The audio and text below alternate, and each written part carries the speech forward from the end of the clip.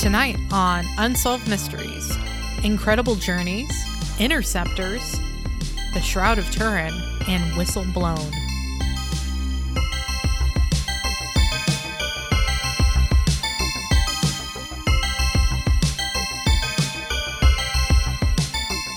Hi, I'm your co-host, Crystal. And I'm your other co-host, Robert, and this is Reenacted, an Unsolved Mysteries podcast. Crystal, you seemed like you wanted to talk about something. Yeah, I did, but then, I realized that this episode is going to drop the night before American Thanksgiving. Mm-hmm. And I had a meeting at work recently with one of our vendors who they provide, we buy software from them, or not buy, lease, whatever. And this person is a recent immigrant from Ireland. Okay. And two things struck me during this conversation. First, he recently had gone golfing and somehow managed to sprain his ankle and break his back from slipping on the golf course, I guess. Then he went and got checked out, as you do, at the hospital or at a doctor's office. And in order to get the surgery to correct whatever issue had arisen, it was going to be at least $27,000. Yeah. So instead, he just flew back to Ireland and had it done there. Injured. Yeah. And had it done there and convalesced at home. So he got a really interesting, he has health insurance through his work, but it had not kicked in yet. So that was his, welcome to America, right? But then the other thing we were talking about was that this would be his first Thanksgiving in the United States. Because obviously they don't have Thanksgiving in Europe. That's not a thing. I know they have it in Canada. It happens in October usually. But it's very much a North American thing. And he didn't really know what he was in for. Obviously, him and his wife are Irish. They're probably just going to go over to a friend's house or something. Yeah. Or, try cooking at home. I don't know what like the Irish relationship to turkey is. But it was just really fascinating to talk to somebody newly arrived and be like, oh yeah, this is like, it's one of our good holidays. Right. Thanksgiving. Right. It's non-denominational. Mm-hmm. Everyone gets to participate, and it's based around hanging out and eating food. That's the best holiday. I'm not sure when I fully completed the transformation from, when one's a kid, of course, the best holidays are the ones where you get gifts. Right. But at some point over the course of my life, it just went from like, Christmas, take it or leave it. But Thanksgiving, I'm going to stuff myself with so much food. Thanksgiving's really great too when you get to go to someone else's family's Thanksgiving. Mm-hmm. Because you can just kick it. Like maybe you bring a pie or a side dish or something, but basically you just get to kick it and watch the drama unfold. And it has nothing to do with you. Yeah. I have to admit, I've been in that position more than once. Just sort of. Yeah, it's sort of, it can be uncomfortable, but on the other hand, it's like you're so personally disinterested in it. You're literally describing my attitude in these situations. As I just, I'm like, my primary concern, okay, just got to find a decently comfortable seating arrangement.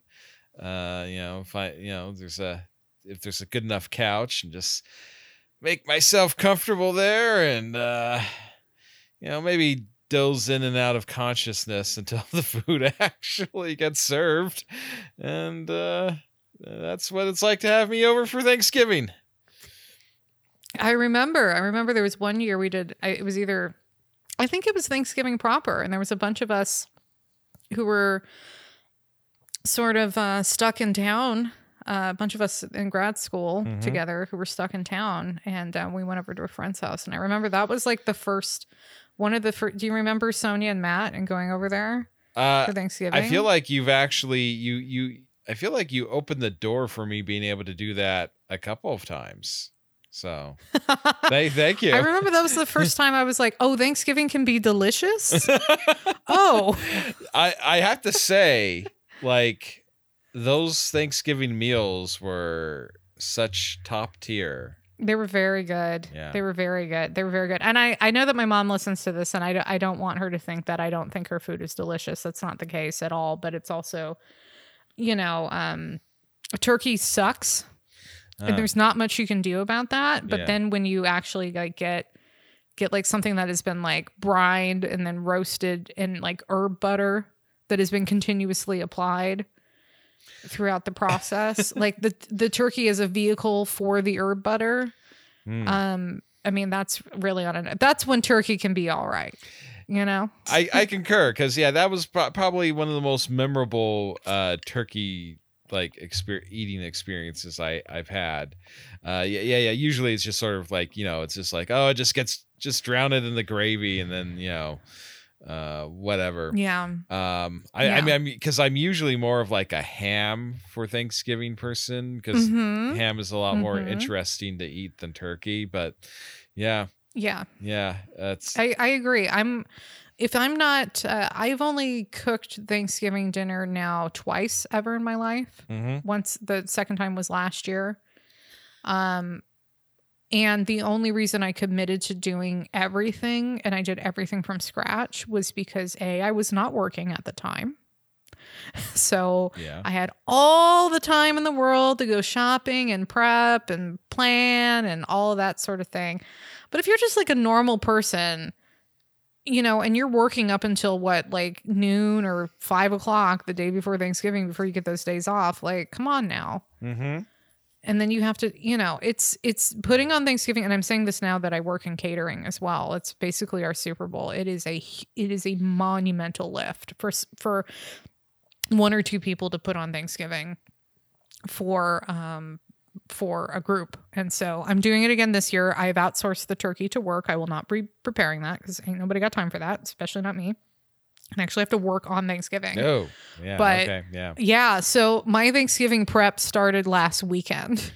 And now, like, day by day, I have a task list up until Thanksgiving. So I'm not killing myself on Thanksgiving Day because I will have been up at like 5 a.m. Yeah. that day. Yeah.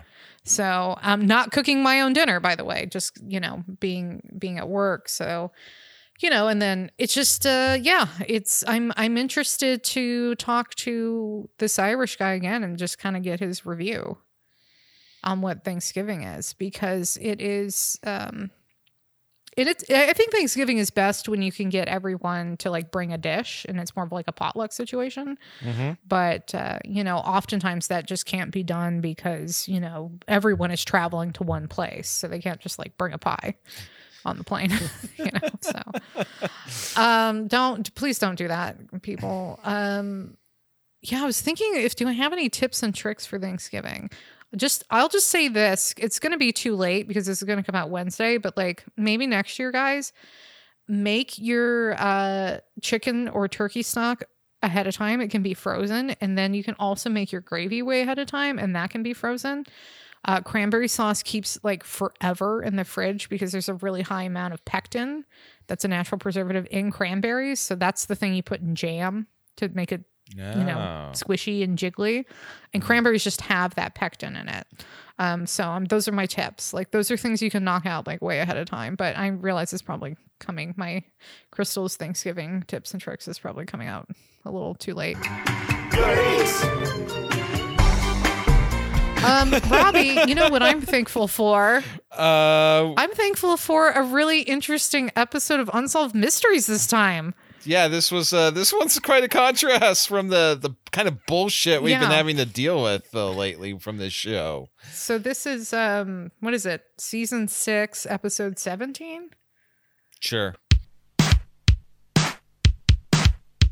I think it is. Yeah. All right. Well, it's good enough. All right, I'm going to take a sip of my drink. I like to have a nice ice cold glass of vermouth after work these days. I like to kick back with some vermouth and club soda. If I had an orange slice or twist, I would have put it in there. Unfortunately, I don't have that at this time. But let's get into it. Listen, the first segment is, well, let's say it's an unexplained. Because I don't really know what category this falls under. But it is about one of my favorite things. And it's about pets and how good pets are. These pets are so good. Oh my God. So this is like kind of a two-parter, and the general thrust that Stack is giving us is that, like, man, animals just be knowing things sometimes. Yeah, that's the segment, actually. And so we start with Sue Anderson. And very importantly, she has 5 cats, and she is moving from Baltimore, Maryland to Modesto, California. Now, I have never been to Baltimore, Maryland, but I have been to Modesto. I'm going to assume that was just like a lateral move for her. Oh, okay. As far as quality goes. So here's the deal. She's in the moving van, and she has 5 cats. 5 cats. She has Puss, Cinderella, Wally Booger, that's his full name, Nova, and Stardust. And she's in one moving van, and then I guess her brother, who is coincidentally also moving across the country. So they form like a convoy of moving vans. Yeah. And the segment tells us that, like, on day 10, which seems like an extraordinarily long amount of time to drive across the United States. Yeah, because, like, I mean, I don't know what these folks were doing, because I've done it. I've driven across the United States. You've driven across the United States. Yeah, or at least all the way from, like, Nevada to St. Louis, Missouri. And I feel like if I had wanted to go all the way to the Atlantic, it wouldn't have taken me no freaking 10 days to get there. No, I mean, what, you're in like a U-Haul, maybe, like, U-Hauls don't go that fast. That's a fair point. So I'm thinking generously 6 to 7 days from Baltimore to Modesto.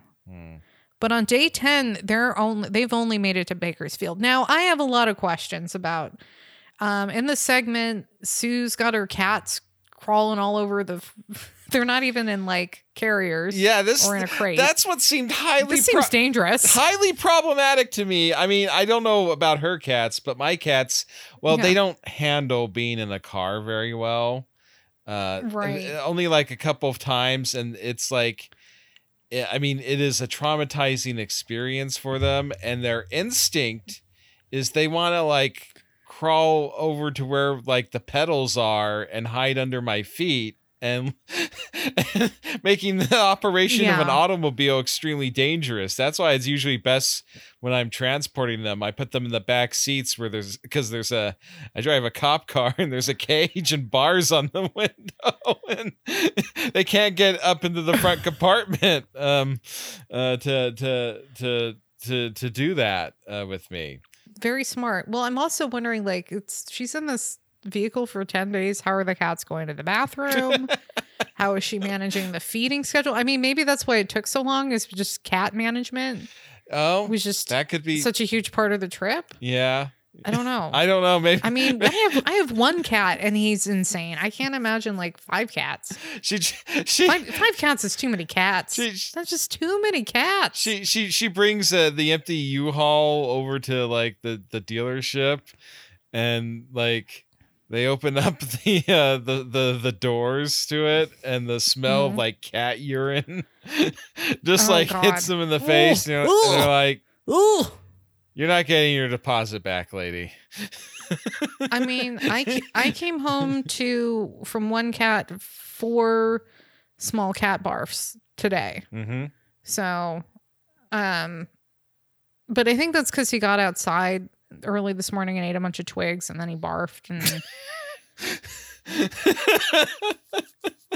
So- Anyway. Yeah, well, your cat is definitely crazy. 5 cats is too many. Yeah. Yeah. Okay. 5 cats is too many cats. So much like my own cat Bartleby, Nova, it's a black cat with green eyes. And one night, right before they get to Modesto, about 200 miles away, Sue decides to sleep over at a rest area in Bakersfield. And she cracked the window for reasons we just gave.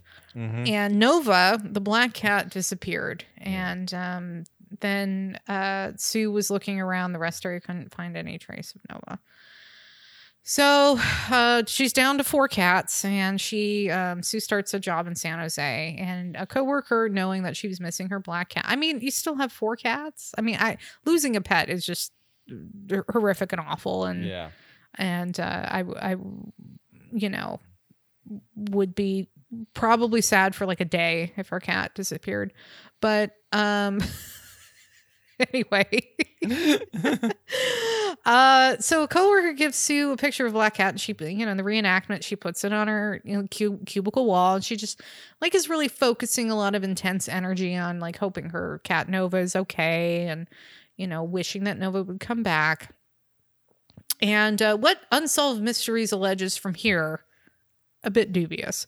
Mm-hmm. Because a year later in 1993, Sue is leaving work and she comes across 2 stray cats outside work. And one of them is a black cat. And she got the black cat to come up to her, and she noticed that the black cat had the same mole in her ear as Nova did. And several, white little hairs on her chest. And without question, Unsolved Mysteries declares that this is Nova. and that Sue's gotten her cat back. Now, listen. I don't know about all this, Robbie. you find it a bit dubious, do you? I do, because literally, if you put our cat in a room with 5 other black cats, I wouldn't be able to tell you which one was our cat. And in fact, recently there's been a black cat that has been passing through our yard. Mm-hmm. And a couple of times I've been outside in the back, and I've, turned around to yell at the cat to get back in the house, and realizing it was wearing a collar, and that was not our cat. It was just some other black cat in the neighborhood. Like, I don't know. And like, how many stories? I feel. How many times have you seen a story on the internet now where someone had like a tuxedo cat or an orange tabby or something that got out? It hadn't come back for a couple of days, and then like they thought their cat came back, and then so they let this other cat back in their house, and then their real cat shows back up, and now they just have 2 of the same cat. How many times I feel like I've seen that story a lot. Like, yeah, I mean, there's just not that much difference between cats, I guess. I feel like to make this kind of sweeping statement. I feel like I would be able to tell the difference with mine. I think behaviorally, if somehow we had a cat switcheroo and ended up with a different cat, after a couple of days, I would be like, this isn't the same cat. But that would be based on behavior alone. Yeah, right. It wouldn't be physical appearance. It would be that your cat's not eating sticks. Yeah, not eat. Well, I was like, wow, this cat seems a lot nicer. It's not trying to bite me, and it's not barfing everywhere. Is this the same cat? Like, oh God. So, but this is a 2-parter segment. Yeah, and we'll see what camp I fall into pretty quickly here. Okay. With the second part of this, which is about a dog named Lady. And so back in 1992, the Reescraft family, they decide to go camping up at, in the reenactment, it kind of seems like they were in a cabin. They weren't really camping. I feel like I saw. Yeah, it was a cabin. I feel like I saw a cabin before I skipped through most of this segment. So. Yeah. there was definitely a cabin because they let the dogs out into the woods. I guess they had been to this cabin. They have 2 dogs, a lady who's a collie and Wolfco who's a Belgian Shepherd. And the Reese Graffs had been up to this cabin several times in the Minnesota woods. About, I don't know, it was maybe 200 miles from where they lived in Duluth. Yeah, something like that. Or wait, hold on. I remember Duluth. Yeah, something like that. Yeah, so the family was from Duluth. They went about 200 miles away to this cabin. They felt comfortable just like kind of letting their dogs run around outside in the woods because they'd been there a couple of times. Oh boy. This is idiotic behavior. Don't do this. I wonder if I strongly condemn these people's actions. They're very lucky with how it turned out as far as I'm concerned. So, normally the dogs would come back pretty soon, but this time they didn't return. Yeah, probably because they were chasing some shit. That's what dogs do. They're not super smart or anything. Right. And they get lost. They'll take off after something and they'll just get lost. Yeah. So the family goes out searching for both their dogs. They don't find it. So, and then the next day, a forest fire breaks out pretty close to where they're staying. So they're forced to evacuate and leave the dogs behind. I mean, here's the thing. My dog got out of a hole in the fence one night a couple years ago, and we went out and searched for him. He had his collar on too, but we went out and searched for him. It was at night. We couldn't find him. We talked to some neighbors to keep an eye out or whatever. And that was like probably the worst night of my life. Yeah. Like I was ready to walk into traffic. But I want to be really clear about something. It was not because I just opened my front door and the dog ran out and I said, "Good luck out there, buddy." Right. He, for whatever reason decided to escape from the backyard and we couldn't figure out how he got out until later. But, yeah, I was just devastated. And my now husband was very reassuring. He's like, he's hunkered down for the night. He'll come back in the morning. And I was like, well, he's a little dog. I'm sure he hasn't gotten very far and he's wearing a collar. So if anything, maybe I'll get a call in the morning if someone finds him. yeah. And so I went to sleep on the sofa by the front door just in case. Oh. I could hear him outside. And then right around dawn, I heard this at the front door. Oh. And he had come back and he was so mad. He ran right past me. He growled at me a little bit and he ran right past me and got into his bed because he was freaking cold. He was so mad. Like I was the one that had put him out. Right. He was the one that escaped. Like I was the one that said, "Hey, I'll see you tomorrow." No, but he came back. And anyway, I'm kind of amazed that, he went undetected somewhere. Yeah. All night, and then also that he knew where home was and he came back. So I'm willing to give this dog story a little more credence than the cat nonsense. Okay, that's fair. Yeah, I find missing animals to be or lost pets to be kind of a triggering thing, to the point where if I became like some sort of crazed billionaire, I think I would put my efforts into like, the goal would be to like promote spay and neutering, not just to like, make sure that animal populations are at a reasonable level and whatnot.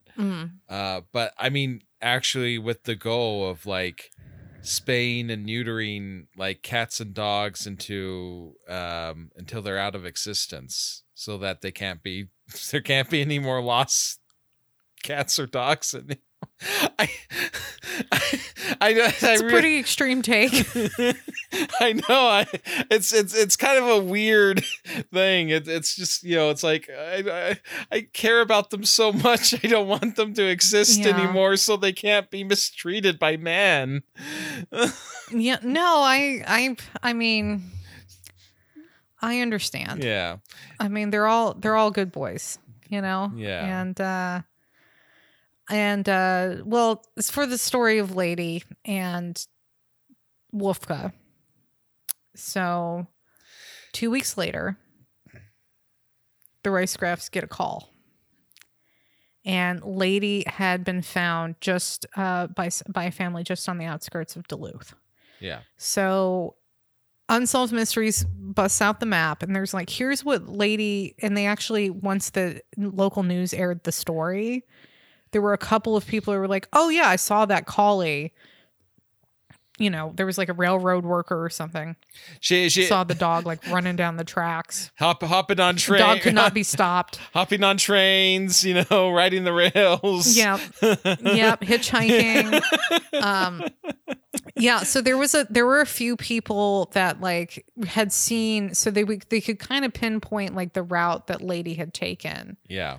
Back towards Duluth. And so against all odds, Lady was healthy but hungry, and the family got Lady back, and I bet they just didn't like let her roam around while camping. Yeah, I hope they learn their also like, what the fuck? There's bears in Minnesota, right?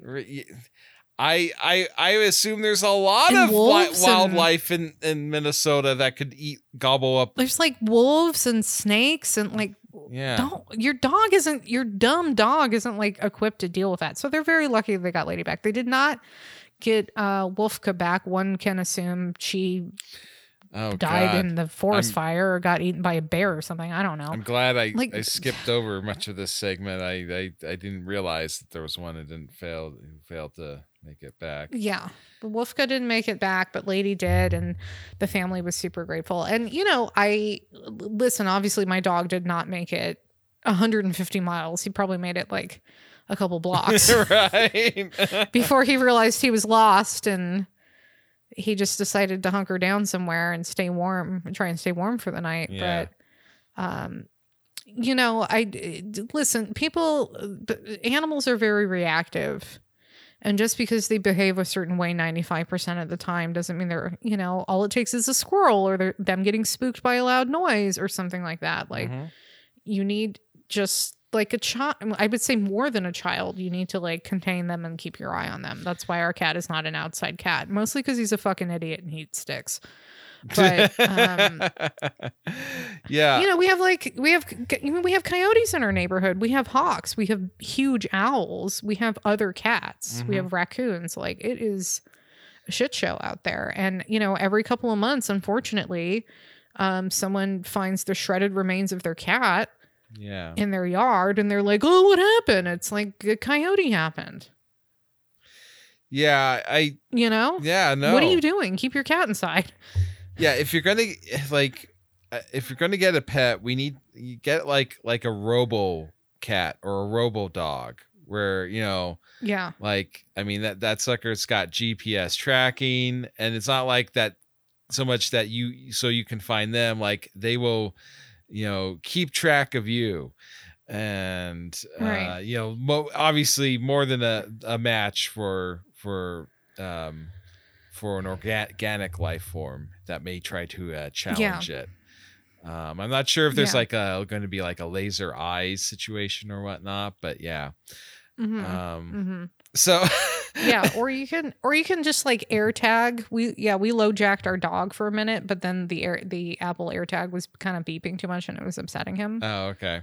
So we took that off. But I mean, like, get your dog or cat microchipped at least, like, then you can prove to Unsolved Mysteries that it is in fact your cat. That's some identical other black cat. It's funny. Out of this entire episode of Unsolved Mysteries, shockingly enough, this was the most credulous that the show was demonstrated throughout the entire episode. And we're talking about an episode that has a secret government planes UFO adjacent segment and a Shroud of Turin segment coming up late, here. So and possibly like a Cold War conspiracy. Right. So possibly.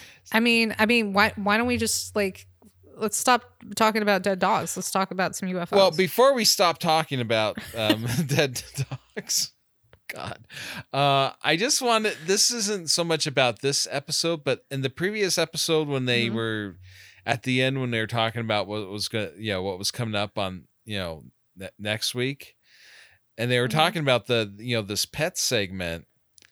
I don't know if you noticed, but Unsolved Mysteries referred to it they used the expression, incredible journey, right? And that immediately set off alarm bells in my head. And I looked this up before we started recording. Okay, so this episode of Unsolved Mysteries, episode 17, dropped in January of 1993. I believe. You know what movie got released into theaters like a few weeks after this episode aired? And that had been, obviously advertised in trailers and TV spots for a while beforehand. Hold on, let me conjure early 1993 in my mind. Okay, I'm at the video store. Okay. I'm looking at the VHS tapes. I am leaning towards was it Milo and Otis that came out? I like that you obviously get what I'm talking about. And maybe that also played a factor in this segment. But like a couple weeks after this episode aired was the release date for Homeward Bound: An Incredible Journey. Left behind with family friends. Have a nice vacation. And far from their home. 3 beloved pets take matters into their own paws. He's Shadow. Something doesn't smell right. She's Sassy. Cats rule and dogs drool. He's Chance. Get a life. Get 9 of them. Now, they're determined to find their way back. I'm going home. Critics agree. 2 thumbs up, say Siskel and Ebert. A masterpiece of family entertainment, says ABC TV. In the classic tradition of Walt Disney Entertainment comes Homeward Bound: The Incredible Journey. Coming this fall on video cassette. Oh. So I'm wondering, I feel like the writers of Unsolved Mysteries they worked that in there, consciously or not. Okay. Yeah.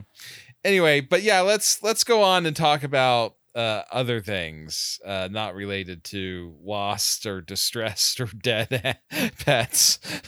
Yeah. Well, it's okay. It's okay because people got half of their dogs back. Half of their pair of dogs, and a crazy cat woman chose to believe that a stray she picked up was the same as the stray she lost. So, well, cats are interchangeable that way.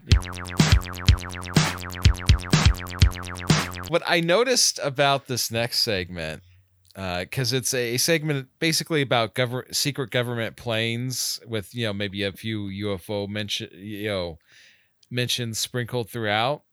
Did you notice that when this segment started, it didn't have a title card for what type of segment it was?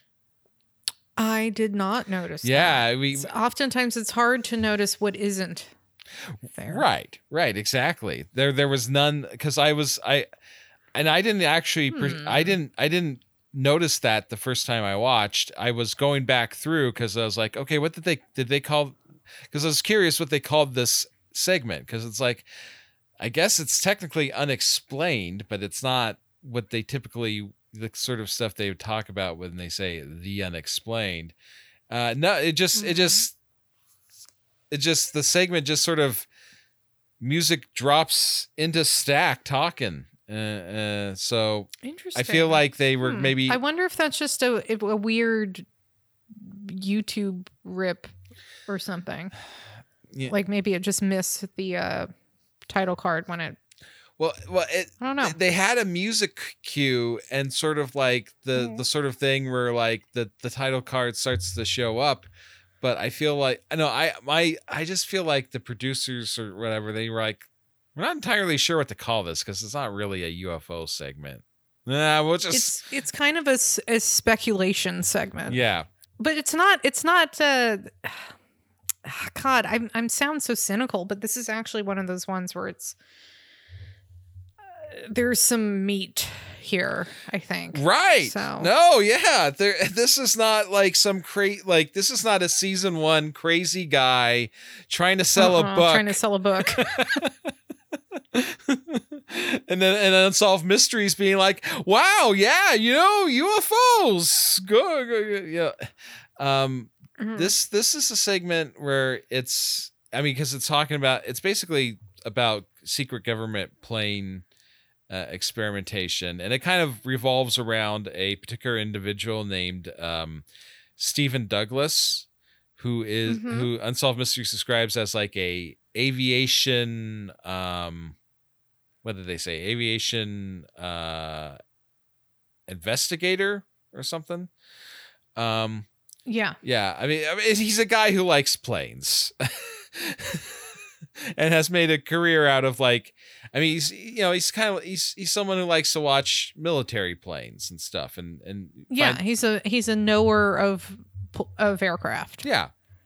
And yes. Yeah, and he's just sort of like this segment is sort of, it partially it's him sort of conveying his own experiences because Unsolved Mystery shows a montage of different people encountering lights and seeing stuff in the sky, and describing aircraft that do seemingly impossible maneuvers, and yes, there's a lot of emphasis on like sort of like there's this rhythmic thing to like either having a streak behind them with like flashpoints or contrails. Yeah, like a burst. Yeah, a burst contrail. Yeah. So that kind of looks like so it'll be like a straight line and then a puff of steam and then a straight line and puff of steam, which is very noticeably different than a normal jet. Right. And yeah. So the Stephen, he gives a couple of recountings of like, one is just a personal experience of him being in his house and something flew overhead and with a loud bang. And then he played himself running out into the front yard, looking around like up in the sky, like, what was that? Which I feel like is probably like authentically what he does many times a day whenever he hears a plane overhead. I had friends who lived in their apartment. They had a next door neighbor who was kind of like a really reclusive guy who didn't really talk to anyone. And he was always outside on his phone, like because they lived underneath the path that planes would take landing into Reno Tahoe International Airport. And so this guy was always outside in the parking lot of the apartment complex with his phone, sort of tracking their movements or whatever. I guess he was really into the planes, right? He's a guy. He's into planes. Hell yeah. Yeah. He was kind of. Listen, I'm into planes. Like, yeah. This segment spoke to me. The other thing I wanted to mention real briefly, because Unsolved Mysteries didn't make the distinction, because probably in the early 90s they didn't have to. A contrail is a portmanteau of a condensation trail, and that is something that every single plane leaves from the heat of the exhaust of the jet engine. It creates a condensation trail in the cold of the upper atmosphere that the plane is flying in. So that's why you see these streaks through the sky on a clear day. I mean, I live right by the Van Nuys Airport and the Burbank Airport. It's planes all day. Planes all day here. So a contrail is a real thing. And this is different than a chemtrail. You just want to make clear that we're not endorsing the idea of chemtrails. We're not talking about chemtrails. I'm not here to argue about that. I just want to be very distinct. A contrail is a real thing. It's something that comes out of the ass of every plane. It's common and an expected result of a plane being in the cold atmosphere and the heat in the engine. It's just a thing. It's like the plane putting out a mist of just condensation. It's just water, right? So I feel like chemtrails have kind of become like quaint in conspiracy theorist circles now. Well, hey, I think it's a great time to bring it back. It's retro now, right? Right, yeah. What were chemtrails supposedly? They were spraying some chemical. I don't know. I guess to. Yeah, I'm not sure. I'm not sure what the goal was in these. Yeah, I feel like whatever the perception was, it's 5G has now supplanted it as being the attributed source of whatever nefarious scheme is underway. Thankfully, Stephen Douglas. Stephen Douglas doesn't seem to be obsessed with any of this sort of stuff. He's kind of like, I guess he's really he's focused on the planes, right? That's what his interest is, and. He's just a plane guy. Yeah, in fact, just like he's not into this UFO shit. He's not into this alien shit. By the way, it is the long-standing opinion of this podcast that UFOs are real, but this, we don't know if they're operated by extraterrestrials. We don't know, but UFOs are real. Mm-hmm. They're real. Yeah. And so, but Stephen, he has photo evidence. Of these things that he's seen. Right, because they're not great photos. Yeah, no. I mean, he only and they not extensive footage because his battery ran out, which I'm kind of inclined to believe is the truth, that because for sure, because him and his whoever relative, they were out recording military maneuvers, all, I guess, basically for a while. I mean, because there's a lot of stuff, so I could see that this was at the end of the how much battery life they had, and he took a photo of some footage of a sort of a wedged triangular shape craft.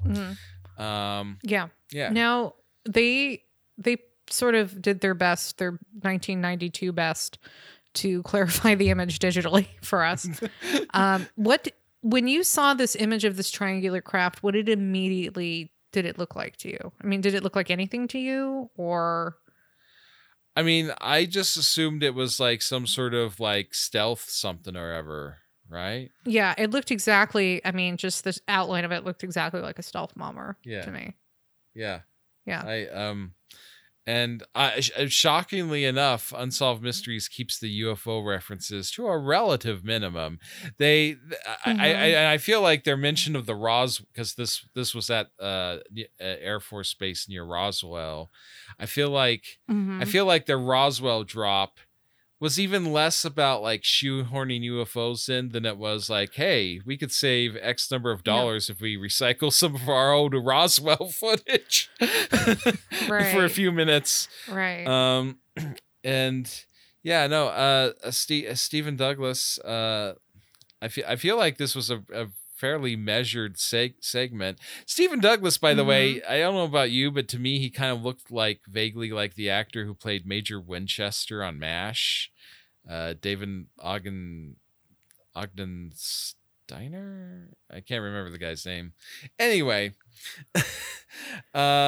he but one thing I found immensely suspicious on Unsolved Mysteries part regarding this segment is at the end of the segment, they're showing some footage of, stuff in the skies and all sorts of things. And they're playing something that Stephen Douglas is saying. And I feel like this was a trick to get him to mention alien spacecraft. Because it ends with him saying I and I'm sure that they managed to work in like to have him say something in the middle of the interview or something, because he was just like, I mean, and you could tell there's these pauses in his voice where like I felt like he didn't want to be talking about this. It was like his what he said was something like, there are some who believe that this technology was gleaned from alien technology and unsolved mystery. Yeah. And then like I was like, I mean, I was like, oh, they manipulated him into saying like something like, what about people who were saying it's about aliens, and he's just trying to come up with some sort of response. But and then what makes it really shady to me is like they then cut from that audio to Robert Stack, and then like straight and a complete 180 from what Unsolved Mysteries, the editorial spin they usually take on this shit. Like Robert Stack is like, military technology based off alien spacecraft. At best, the idea is highly unrealistic or something. I was like, what? They're making it seem like like they're making fun of like Stephen Douglas. Is like, that's not what he believes. And they even then Stack. No, it's not. Yeah, and then Stack sort of like briefly mentions like Stephen Douglas thinks it's based. This stuff was developed with conventional Earth, technology. Yeah, it's like, yeah. Well, one of the things Stephen's saying, so he has evidence, or he has witnessed two sort of interesting aircraft. Mm-hmm. And the second one he was saying was the TR-3A Black Manta. Yeah. Which I guess a lot of people have seen. And so Unsolved Mysteries very quickly throws in like, we contacted the Air Force. They said, we don't know anything about that. Mm-hmm.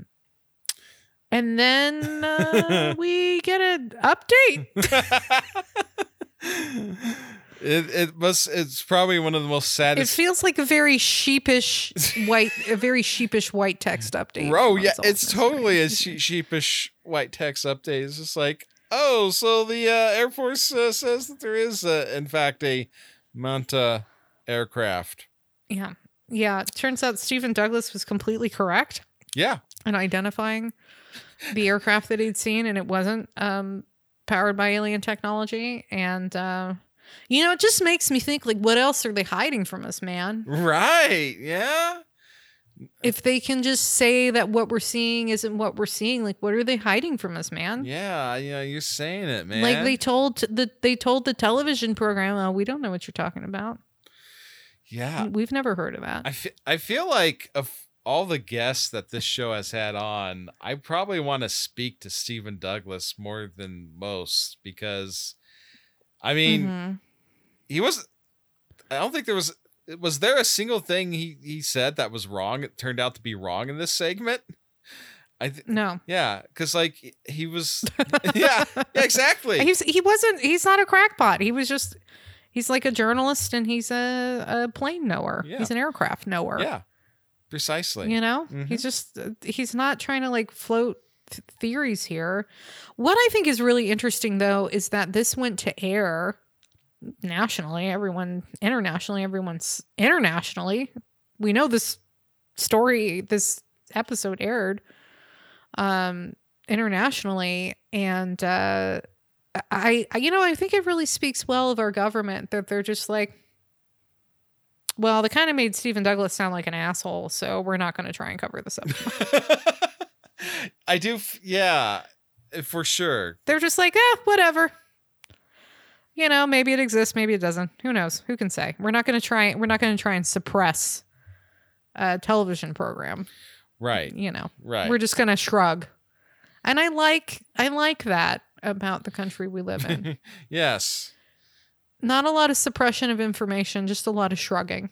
Yep. That's good old shrugging. That's the American way. what is good to wear if you are shrugging from the cold. Fuck, this is so forced. This is so forced. Okay, let me try again. Hold on. You know, if you're shrugging because you're so cold, it might, you know, what would be good to put on, Robbie? A shroud? Possibly a shroud. You might be a bit cold.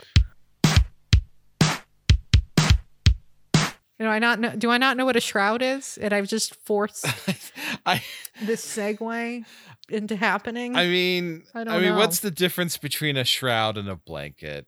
Really? I mean, when I guess if the person underneath it is alive or not. I don't know. Yeah, that's probably what it is. Which brings us to our next story. Diane Sawyer, I am not. But here's the thing. The Shroud of Turin was originally aired in a segment much earlier, I think, by Unsolved Mysteries. I'm not sure that usually what Unsolved Mysteries, now that we're watching it much later, they have tacked on the updates to the original episode, but I'm not sure that this happened with the Shroud of Turin segment. No, yeah. Which is why we're going to talk about this update. Yeah. Also because it's interesting. So the Shroud of Turin, I guess, was the thing that was on Jesus when he was in the tomb. Yes, And I think you're right there. and it's the negative image of a man, so it's the it's not negative like it's negative like photograph negative, not negative like unpleasant. And I guess it's been kept in Turin, Italy. That's why it's the Shroud of Turin, not the Shroud of Jesus. Yeah, that makes sense. So they've like given it. Sorry, I don't really know words right now. They ran it through a machine that showed that it's not a flat image. In fact, that there's like layers of if you take the 2D image and you run it through the scanner, basically it produces a 3D image, which is interesting, but I don't know if that demonstrates anything. Right. And the whole segment opens with this guy, Father Albert Dreisbach. Mm-hmm.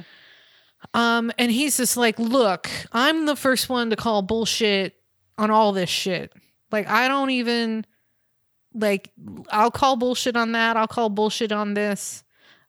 But listen, I'm telling you, the Shroud is the real deal. And but he uses a lot more fancy words than I'm using right now. Yeah. Because he's sort of a dandy. You know, he's sort of an academic. Yeah. But I wanted to comment real briefly. You noticed there was a really lengthy acronym under his name. I kind of just ignored it as a mishmash of letters, but you looked it up, right? Yeah, because I was like, "Wow, that's a lot of letters." What was it? What was the acronym and what did it stand for? Yeah, because I was thinking it was some sort of set of qualifications, right? Like this guy's got his his master's degree and or equivalent in priestly sort of stuff. The AICCSST acronym stands for the Atlanta International Center for Continuing Study of the Shroud of Turin. Oh, so it was just the organization that he was affiliated with? Yeah. Oh. I just thought that I looked that up. I thought I was curious. Well, yeah. Well, he's really elaborating on like how much, even though he's a, Catholic priest, how much of a non-believer he is in any of this nonsense. I'm like, well, you got to believe some of the nonsense, right? You're a Catholic priest. Yeah. It'd be a very good one if you didn't believe, right? It seemed like a strange thing for him to be saying. It was. Yeah, it's very odd. But he started studying the Shroud in order to basically disprove it, like not being real. And he comes away more convinced than ever that this was what was placed over Jesus Christ, and Jesus Christ's energy, his light of being impressed itself for all time as an image on this shroud. That's sort of the idea here, right? Yeah. I think. Okay. Yeah. Well, one of the things they talk about with the shroud is that it couldn't have been painted because there aren't any brush strokes. And that's sort of insane to me because there's like a lot. You can sponge paint a wall. You don't need to use a brush. Like, Okay. I don't know, whatever. So basically, they hand this over. This is the update. Is that they hand this over to a forensic anthropologist. And I wish I could remember this doctor's name. Emily Craig? Thank you. Yes. Emily Craig. Yes. Emily Craig, she's a forensic illustrator and anthropologist. So she basically was able, by piling up pigment on another paper or cloth and then pressing down another cloth on top of that, was able to basically replicate it's a technique called dust drawing. Yeah. And so she was able to basically like she had a model in the reenactment in front of her, and she was sort of doing this like dust drawing of this person, and then she pressed a cloth onto the dust drawing, and she was able to create a negative image that's very similar to the Shroud of Turin. So there's a lot of, that's kind of where it ends, is basically they're like, Unsolved Mysteries basically goes, solved it. Right? Yeah, it was just some talented Renaissance, but one of the things that Emily Craig is talking about is like this idea about dust drawing has been around as long as people have, right? It's what cave paintings are done with, and just using ground up pigment without an implement besides your fingers to create this type of image. So it's a very old way of creating an image. So, I mean, but Unsolved Mysteries basically wipes their hands and they go, oh yeah, okay. Well, Dr. Emily Craig nailed it, and now we're moving on. I don't want to get into the whole thing about like what radiocarbon dating and all this other stuff that's gone on with the Shroud of Turin. I don't want to get into that. I just thought it was cool that Unsolved Mysteries was like, hey, we're gonna basically debunk Shroud of Turin. It's a fake. All by ourselves. Yeah. We're gonna call this one. We got some interesting skepticism being thrown into this program. So yeah, it is very interesting. It's like not what I Unsolved Mysteries really does like to play both sides sometimes, Yeah. The believer and the skeptic. I appreciate when they do that. So yeah, it keeps it interesting. Oh, Keeps it fresh. No, for sure.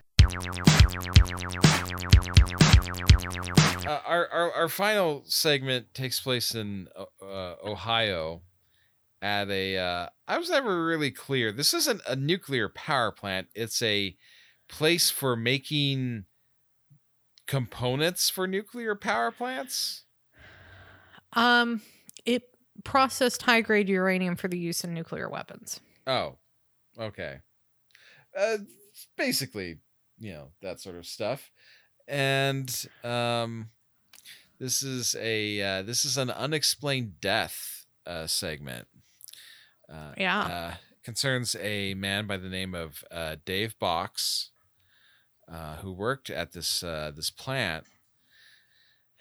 And I have to mention this right now, because if there's anyone out there who's like me, who gets triggered by lava, if you're one of us, yeah, content warning, hot lava. Yeah, if you're one of us, you know that like when we're talking about being triggered by lava, we get triggered by molten metal just as much. And so, oh God, wow, how do you think this started with you? I just find it like horrifying, the idea of like falling into that into something like that. It's funny, just recently, like a week before recording this episode, there was something on like Yahoo News or something about a guy had fallen into like molten steel at a plant Interesting. somewhere. Yeah. And they, like the article, whoever they were talking with was like, yeah, I mean, he basically died instantly. Like his body was like, gone with it. But You just evaporate. yeah, It's something that odd. but yeah. but still, I was just like, oh. I don't know. I think there's something sort of intriguing and beautiful about becoming one with molten rock or metal. So in essence, you go on forever. Yeah. I mean, I like, is it the liquidity of it that you don't like, or is it the heat, or both? I feel like the liquidity, the liquid aspect of it is probably, there's something going on there. Like, I mean, Okay. yeah, like if it was just a solid block of steel that like just fell on someone, I wouldn't find that anywhere near as triggering. Okay. Well, let's go in the opposite direction. Are you upset about the idea of falling into a giant vat of chocolate fudge? Oh, and like drowning, or just No, you get to live, but you're just in the fudge. I mean, Is that upsetting? I guess I guess I don't really find that upsetting. I mean, like I'm gonna have to really clean myself off when I get out. But so yeah, I mean I guess it's the liquid aspect and it's the heat combined. Yeah. Yeah. I mean, I kind of think about lava as having kind of a hot fudgy quality to it. Oh, okay, that's fun. I mean, I have to admit, like, if someone could devise like a cake, right? Like, like a chocolate cake or whatever, and it's in the shape of a volcano, and then like hot fudge like comes out like a volcano, runs down like lava. That'd be pretty fun. So what you're describing is called a chocolate lava cake. And that's very real. Like you could go to the grocery store tonight and buy one and just microwave it and have that experience. Well, yeah, but I mean like having like a flow coming out of like the lava, right? Like you're at a big party somewhere and some like weird catering company has this giant mountain of like cake, and you're watching like the piping hot like fudge like running down the sides of it, because they got like some sort of pump or something that's like shooting it out. Maybe even has a little sort of like mini eruption looking like stuff going on. Yeah. Is that upsetting to you, or is that okay? Oh yeah, no, that's fine. Okay. I'm trying to push around your phobia to see like how it came together. But we've spent enough time on me torturing you. We should probably Okay, so Dave Box works at this plant, and that he carpools, he ride shares with someone, right? So I don't understand. Yeah. They were explaining very ahead of the time. Yeah, but I don't get what because it's not that he's not getting picked up from work. Instead, he's sort of parking in the parking lot of a restaurant, a diner, and like the guy parks next to him and he gets into his car. And it's like, yeah, maybe it's a nice middle point for them. Maybe they live like really far away. Okay, yeah, perhaps that's. I was gonna say like, well, okay, fair enough. They go to the plant. They make a big thing about like Dave was asked to go do something, and he left his toolbox open, and the block to it with the key still in it was on the top shelf of the toolbox. And that's critical because when Dave isn't around later, that's still there. So he didn't come to get his keys. People, they witnessed him sort of in the truck with his coworker talking about something. Then another person witnessed him going to an odd part of the plant that he wouldn't normally be working in. And I guess this all had to do with like this plant or something they released. They ended up accidentally releasing radioactive materials, right? Oops. Yeah, it happens. Yeah. And I guess I don't know. I couldn't discern any other like explanation for it, because the unsolved mystery suggests the possibility that the plant had him killed. Because I guess maybe he was going to go public with something related to this or whatever. Well, I mean, they did name this segment "Whistleblowers." Oh, I didn't even in the description. I didn't even realize. Yep. Yeah. So yep. So that is the implication here, is that Dave. I mean, look, what is it? Is it really worth silencing someone in a vat of uranium or whatever the hell because you might have incurred an EPA fine? Maybe, I don't know. Yeah. It's I mean, I guess it depends on how substantive the fine is, right? Right, but in this case, because Dave died in the vat of uranium, it was some kind of furnace situation. I don't know how all this works. Yeah. But now they're facing possibly an OSHA investigation. That's worse. Right? Yeah, it's worse than the EPA, I think. Yeah. Yeah, you don't want OSHA snooping around. I mean, the EPA, you don't. Whatever. But yeah, so yeah, like they had like a real some reenactment scenario of like, because some scenario presented is like, well, maybe he got shot or they hit him on the back of the head and they threw the body into the one of these smelting things. And the person they were interviewing, he in a thing that's triggering to Robbie is like, he said something like, I sure hope at least he was dead before they put him in there, because I don't like the idea of him being alive and being put in there. I was like, yeah, neither do I.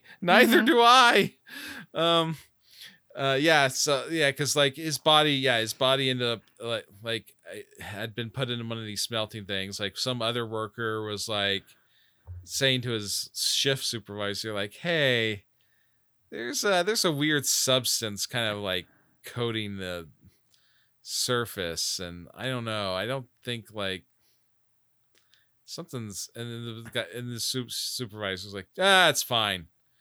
And it's like, man, I think there's like a leg inside there.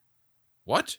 Yeah. And the shift supervisor, he moves a pole around, but he doesn't really seem to find anything, I guess. But yeah, eventually they find bits and pieces of metal things that Dave would have had on this person, and there's like a few bone fragments that are apparently sealed away in like concrete and left at this site that's now abandoned because they're too toxic.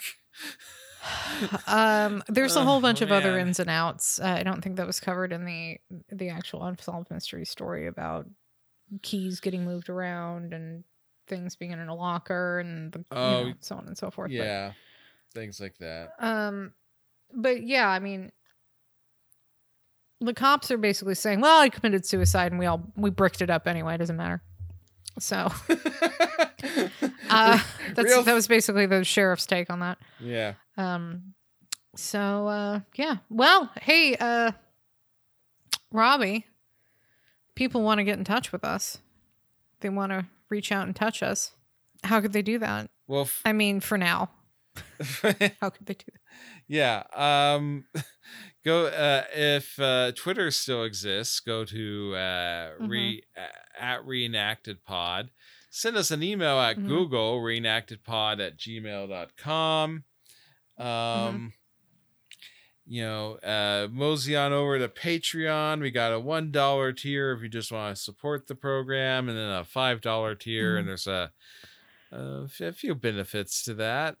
And then it's wait. Patreon.com/reenactedpod. That's where to find us. Okay. You got to tell them where to find us. Well, I mean, if they just search for the podcast name and put Patreon in Google. Yeah, I also put the link in every single one of our episode descriptions. So. Nice. And, wherever you listen to podcasts and might rate podcasts, give us 5 stars. Or don't give us any rating at all. That's fine, too. Just don't do anything that's not one of those two things. Don't do any weird in-between stuff. Yeah. Please. Well, happy Thanksgiving to all who celebrate. Maybe you're listening. Maybe you need a break from the family and you're listening to this in the driveway of your familial home because you just need a little time out on Thanksgiving Day. We see you. We feel you. Maybe you're not listening. Maybe you don't celebrate Thanksgiving. Maybe you live in Australia and have no idea what the fuck we're talking about. And maybe you celebrate something else called, I don't know, Wombat Day. And that's a thing. Okay. Robbie, do you want to do the thing? For every mystery, there is someone, somewhere, doesn't give up trying to find a solution.